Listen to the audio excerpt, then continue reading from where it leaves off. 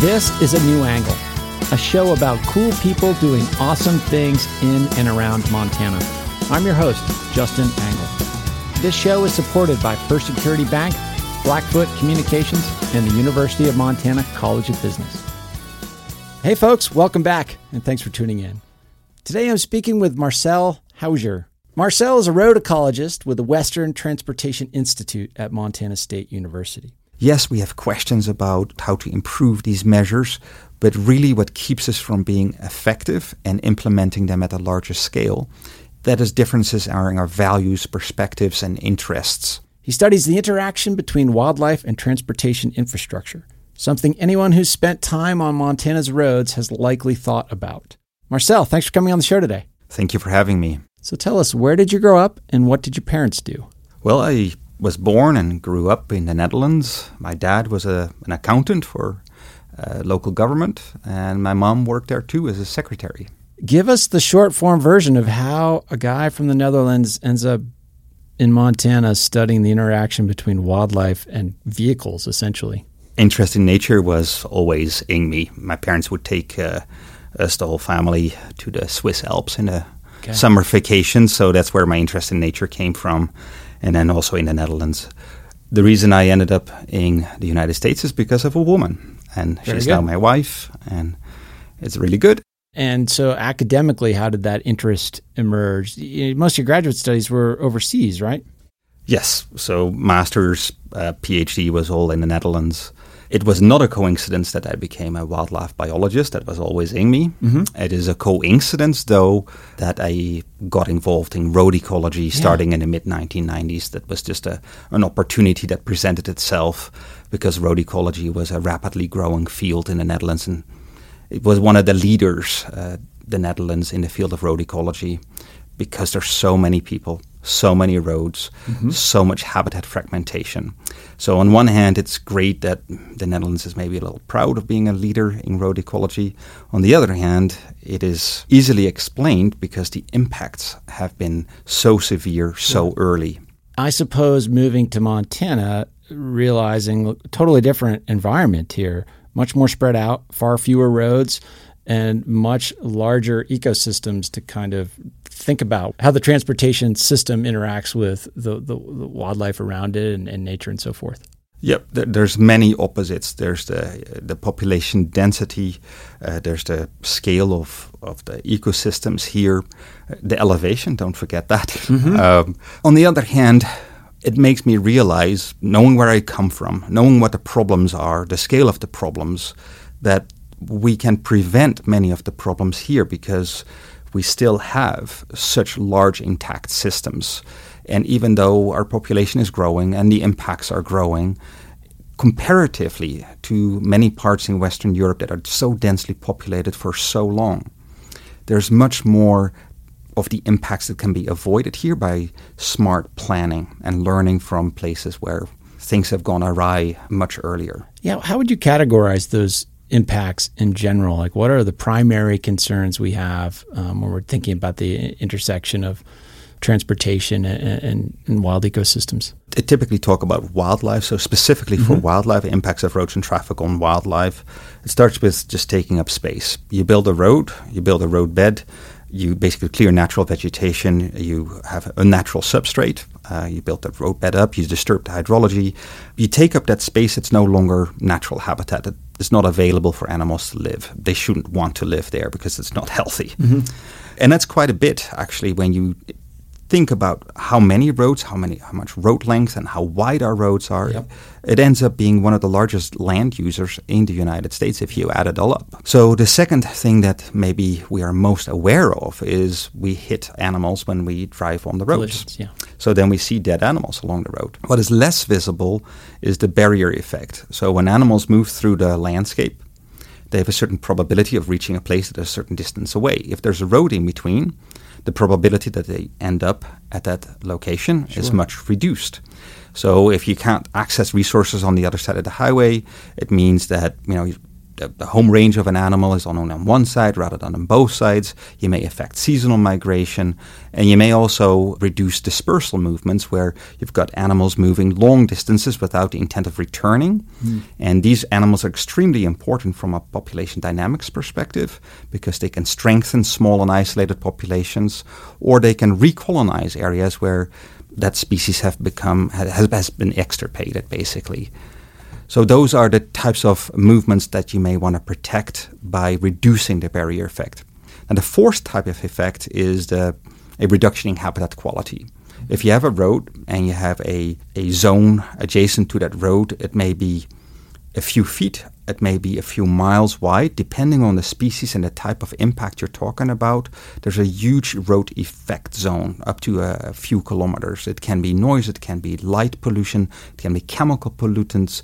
It can be all sorts of things, and if you're a plant, you may respond to the runoff from the road and maybe salt. If your roads are salted, you've got salt marsh plants now growing inland. But if you're an elk, you may shy away from a road because there's people and potentially hunters that may want to kill you. So you have a zone maybe of a few miles wide where these animals shy away from the road. So how big of a problem is this? I mean, there's measurable impact on human life, quality of human life, wildlife. What are we talking in terms of number of collisions and how big of a problem is this? Well, there is between 1 and 2 million collisions with large wild mammals in the United States alone, and indeed it has consequences for people and for the animals that you're hitting. We've done some cost calculations, the economics of this, which is an interesting business aspect to this besides the human safety and the biological conservation argument. An average collision with a deer cost for vehicle repairs about $4,500 or something like that. But then when you add the costs associated with the occasional human injury, human fatality, now we're talking about a total cost of about $16,000 for the average collision with a deer. Now, if you have a larger animal, an elk or a moose, that value goes up substantially and talk about many tens of thousands of dollars on average with each collision. And that doesn't even include the value that we might place on wildlife for the sake of wildlife. But it's really interesting when you add that all up, what the costs are of collisions, and then compare that to the cost of mitigation measures. Some people say, I understand it's good for human safety when you try to reduce collisions. I understand it's good for biological conservation, at least the lives of those individual animals, if we don't hit them. But I just don't want to pay it. It's ridiculous to spend money on that. And what the misconception is that many people assume that it costs nothing to do nothing, and that is not true. What you really should be asking yourself is comparative cost, the cost of doing nothing versus the cost of effective mitigation measures that reduce the severity of your problem. And then it becomes clear that actually in many cases it's economically speaking the wise choice to implement effective mitigation measures rather than not. Marcel, let's get into some of these mitigation measures. I mean, many listeners are probably familiar with wildlife crossings. I'm sure I would assume this sort of early mitigations were just simply fences. Talk about a brief history of the efforts that have been made to improve outcomes in this space. Well, historically, we've mostly been interested in protecting ourselves. Right. So, we don't want to hit an animal because it results in expensive repair costs to our vehicle and it exposes us to risk. Mm-hmm.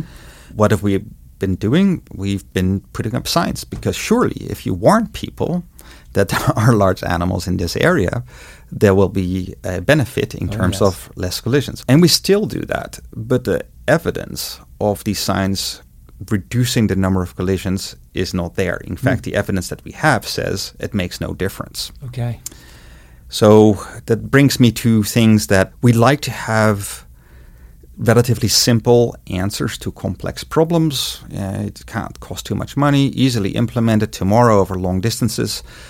Signs fit that bill, that description. Put up some signs, a simple solution. That's right. But we tend to forget to be critically evaluating and being honest with ourselves as to whether that measure actually reduces our problem that we set out to solve. And it doesn't. And what measures that do address the problem, most notably fences, keep the animals off the road, and then we have underpasses, overpasses, crossing structures to still allow animals to cross to the other side of the road and not have it resulting in an absolute barrier in the landscape. So that combination of measures is quite effective in both reducing collisions and maintaining connectivity for wildlife. But there is a much higher dollar value associated with that compared to, for example, signs. And what we tend to do is tend to forget that we need to be effective in addressing our problem. And we get sidetracked and focused on, well, it must be simple, inexpensive, easily implemented tomorrow over long distances. And then the fences and crossing structures, that's not it, right? And then people say there must be something else. And we keep on implementing, trying different things or different variations of the same thing that we know is not effective because our desires are so strong to fit those criteria that we forget to be critically thinking and evaluating as to whether it actually reduces our problem. And I would think there's sort of a human egoism in this as well, or sort of the information deficit model too. Is if we tell people the information, hey, this stretch of road is dangerous, slow down, pay attention. That we are such good enough drivers, we're in such control over our domain that we can avoid these pitfalls. And if somebody happens to hit an animal, it's their fault. Right, it wasn't you, and if somebody else hits it, it was their own fault. Yeah, this could have been a better driver. Right. Two perspectives on that. It is very nice that you are a fantastic driver and that you will not have such an incident. But on average, when we look at the numbers, that doesn't address our problem as a society. Second of all, you're wrong proclaiming that you are such a good driver. Mm-hmm. One way to look at it is the age distribution of people who get involved in a crash. All sorts of crashes, including wildlife vehicle collisions, but not exclusively. Then we see a peak for young drivers up to about 24 years of age. Now, when you single out wildlife vehicle collisions, the peak of collisions for those young drivers is absent. And that means that you do not benefit from age and experience when it comes to wildlife vehicle collisions. So you think that your experience and knowledge actually reduces your risk. Well, on average, that's not even true. Okay. And then another way to look at it is, okay, you're going to avoid a collision. You're driving on these rural highways. It is dark. You do not have roadway lighting. How far out can you see a large mammal on the road? Now, we did some calculations on that. And for a moose to be first seen by someone with, say, median headlights, it's about 70 meters distance. It's not very far. So what we can ask ourselves then, if you can first see that animal about 70 meters distance, how much time is involved in processing that information, seeing the animal and starting to touch the brake? That is typically about 1.5 seconds to 2 seconds or so. Right. In that time period, you're getting closer to the animal, and the distance that remains in between is getting less and less. Now, then when you start touching the brakes, then your braking distance is dependent on your original vehicle speed. And you can then calculate, well, how fast can we allow people to drive to be able to avoid a collision without the animal getting out of the way and without you departing your lane? Sure. And the answer is about half the people can avoid the collision when they drive at a maximum 40 to 45 miles an hour. The other half will still hit the animal because their headlights are so poor that they didn't see it at 70 meters, they saw it at a much shorter distance. So now bring that back to our design speed of our highways, which is at least 70 miles an hour, maybe 80 miles or 90 miles an hour, and our posted speed limit is slightly lower, between 65, 70, 80 miles an hour. If you want to reduce collisions because of speed management, that means that you have to substantially reduce your operating speed, the speed that people actually drive, substantially below the design speed and below the posted speed limit. When you do that, you create other dangerous situations because you are actually the exception. Most people will respond to a design speed of the road, which is very fast. And if you, because of speed management, substantially reduce your posted speed limit along the road to maybe 40, 45 miles an hour, you get fast-moving vehicles mostly because they still drive the speed that they feel safe. And some people, a minority, will drive slow, and they are good citizens. They look at the maximum posted speed limit sign. But a mixture of slow and fast-moving vehicles on the same road is associated with an increase in crashes. It's called speed dispersion. Yeah, much more dangerous. Yeah, you get rear-end collisions, and especially on two-lane highways in rural areas. What do you do when you get a slow-moving vehicle in front of you? You get very annoyed. Take risks. Exactly. So now you got also head-on collisions with vehicles coming from the other side. So you're trying to make it safer on one hand by reducing the speed limit, but in the end, you actually you increase the number of collisions, and you reduce the safety for people. We'll be back to my conversation with Marcel Huijser after this short break. A New Angle is supported by First Security Bank, Blackfoot Communications, and UM's College of Business. Access to capital, broadband, and education are 3 ingredients any community needs for success. I'm Maureen Dowd of the New York Times, and you're listening to A New Angle. Welcome back to A New Angle. I'm speaking with Marcel Huijser about the intersection between wildlife and roads.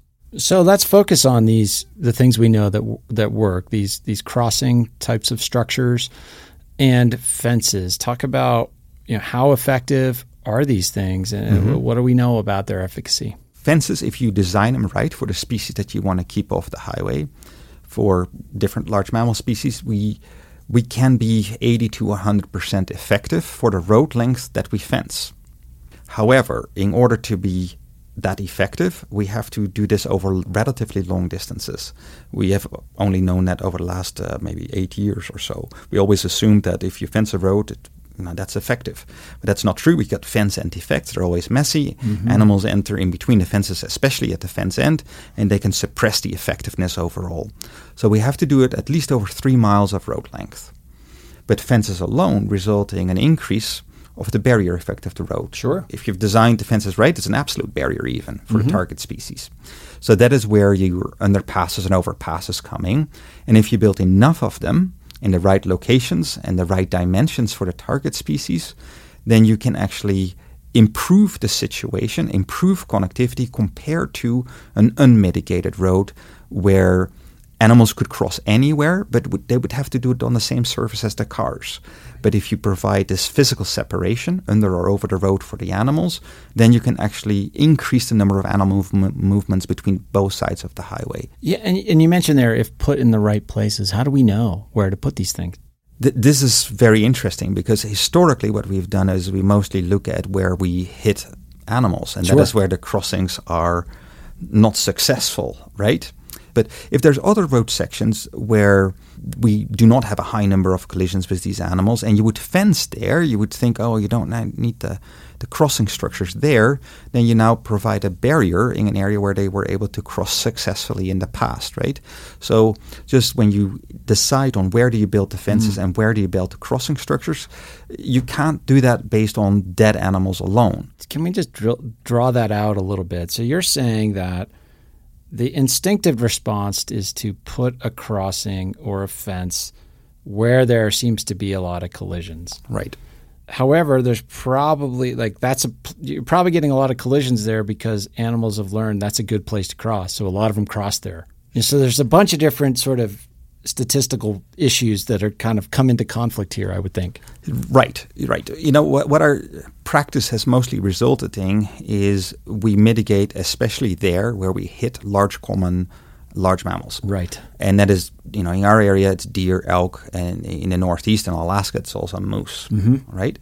But when it comes to one of the other impacts of roads and traffic on wildlife, the barrier effect, what about the very rare carnivores, grizzly bears? They do not dominate the data. We do hit a number of them every year in Montana, and they need connectivity. But if you would enter them next to all the deer and the elk that we are hitting, the deer and the elk drown out those grizzly bears or the Canada lynx or the wolverine. Those species may need connectivity even more than those common large ungulates, right? So if you only let your decisions and your design process be influenced by the common large ungulates, you will actually, by definition, not address the species for which the barrier effect of roads and traffic is of greatest biological conservation concern. It's complicated where to put these things. I mean, because not only that, you've probably got the sort of biological question of what's the optimal place to provide safe passage to the most animals, some, value judgment about species. But then there's human values too. Like where can you actually pull this off and get easements and permissions and funding? And like, how does give us kind of a Reader's Digest version of how something like that comes together to actually make one of these things? It is not rocket science, but it is still science, and it is very easy to deviate from a path and a set of actions that is most likely effective in addressing your problem. And that's because society is complex, all these competing values and interests. And what some people think and act upon is something is better than nothing. Right. And I actually beg to differ with that. In some cases, it can actually do more damage. But you're right. It is a complex issue. You cannot do this without support. You need to build consensus among stakeholders. But that is really where the greatest challenge is. Yes, we have questions about, technical questions about how to improve these measures.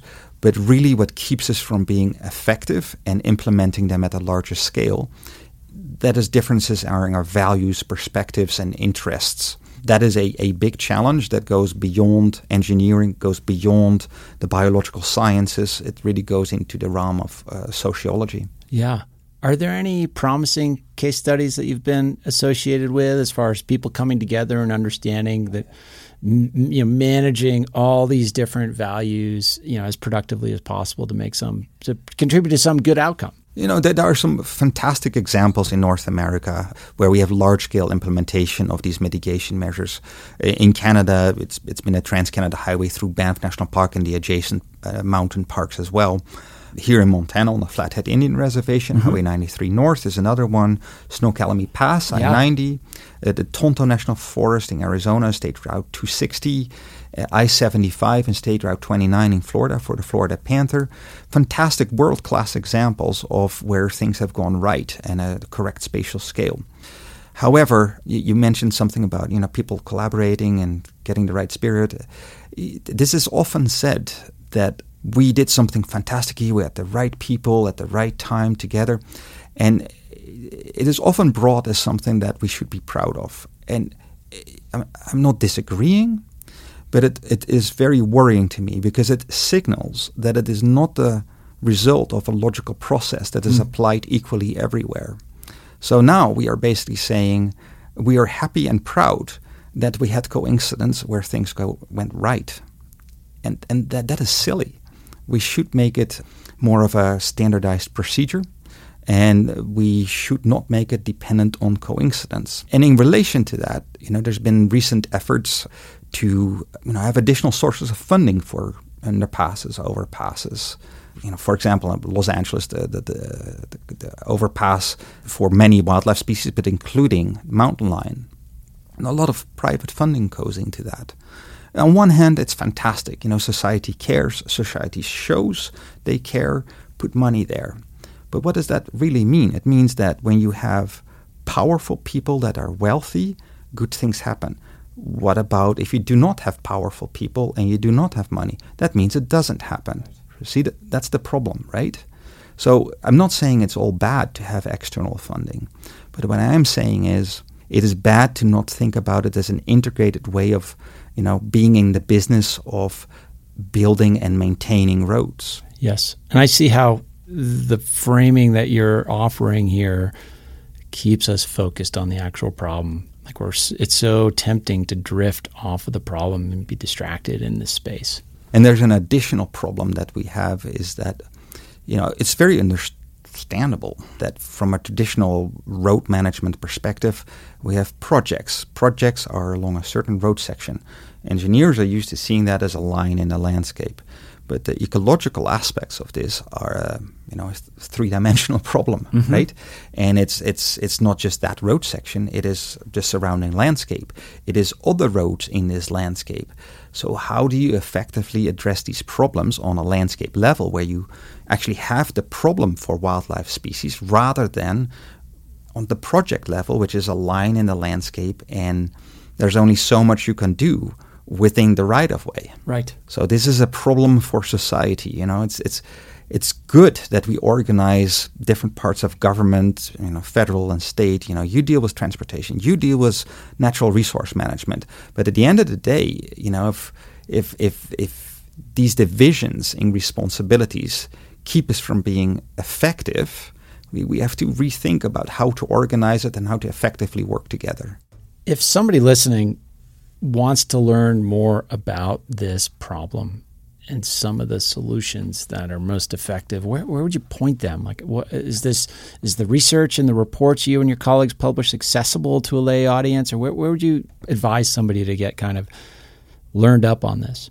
There's been quite a few NGOs that have popularized the science. They have, infographics. There are movies made, short documentaries on the internet too, where it's all laid out in pretty simple terms, but they're accurate. So, Marcel, as we close here, I feel like listeners have to know about your amazing wildlife photography and nature photography. You're a passionate photographer.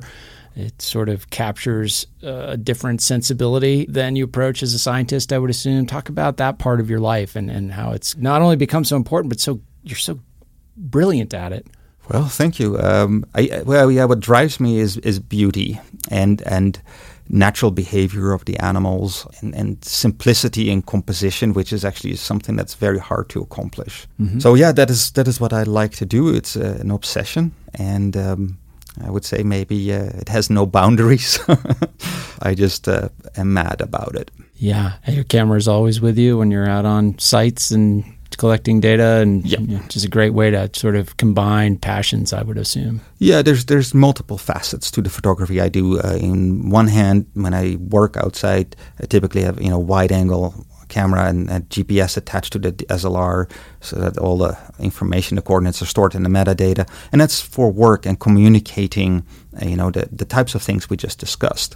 But another component of this is, where I strictly do wildlife and nature photography for the cause of pursuit of beauty, and that is something that is different from the communication related to highways and wildlife.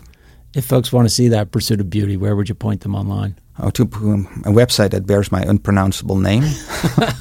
It might be unspellable to so many people, so we will put it in our show notes for sure.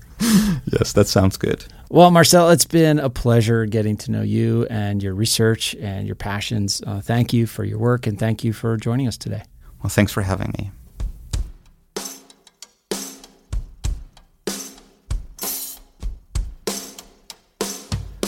Thanks for listening to A New Angle. We really appreciate it. And we're coming to you from Studio 49, a generous gift from UM alums Michelle and Lauren Hansen.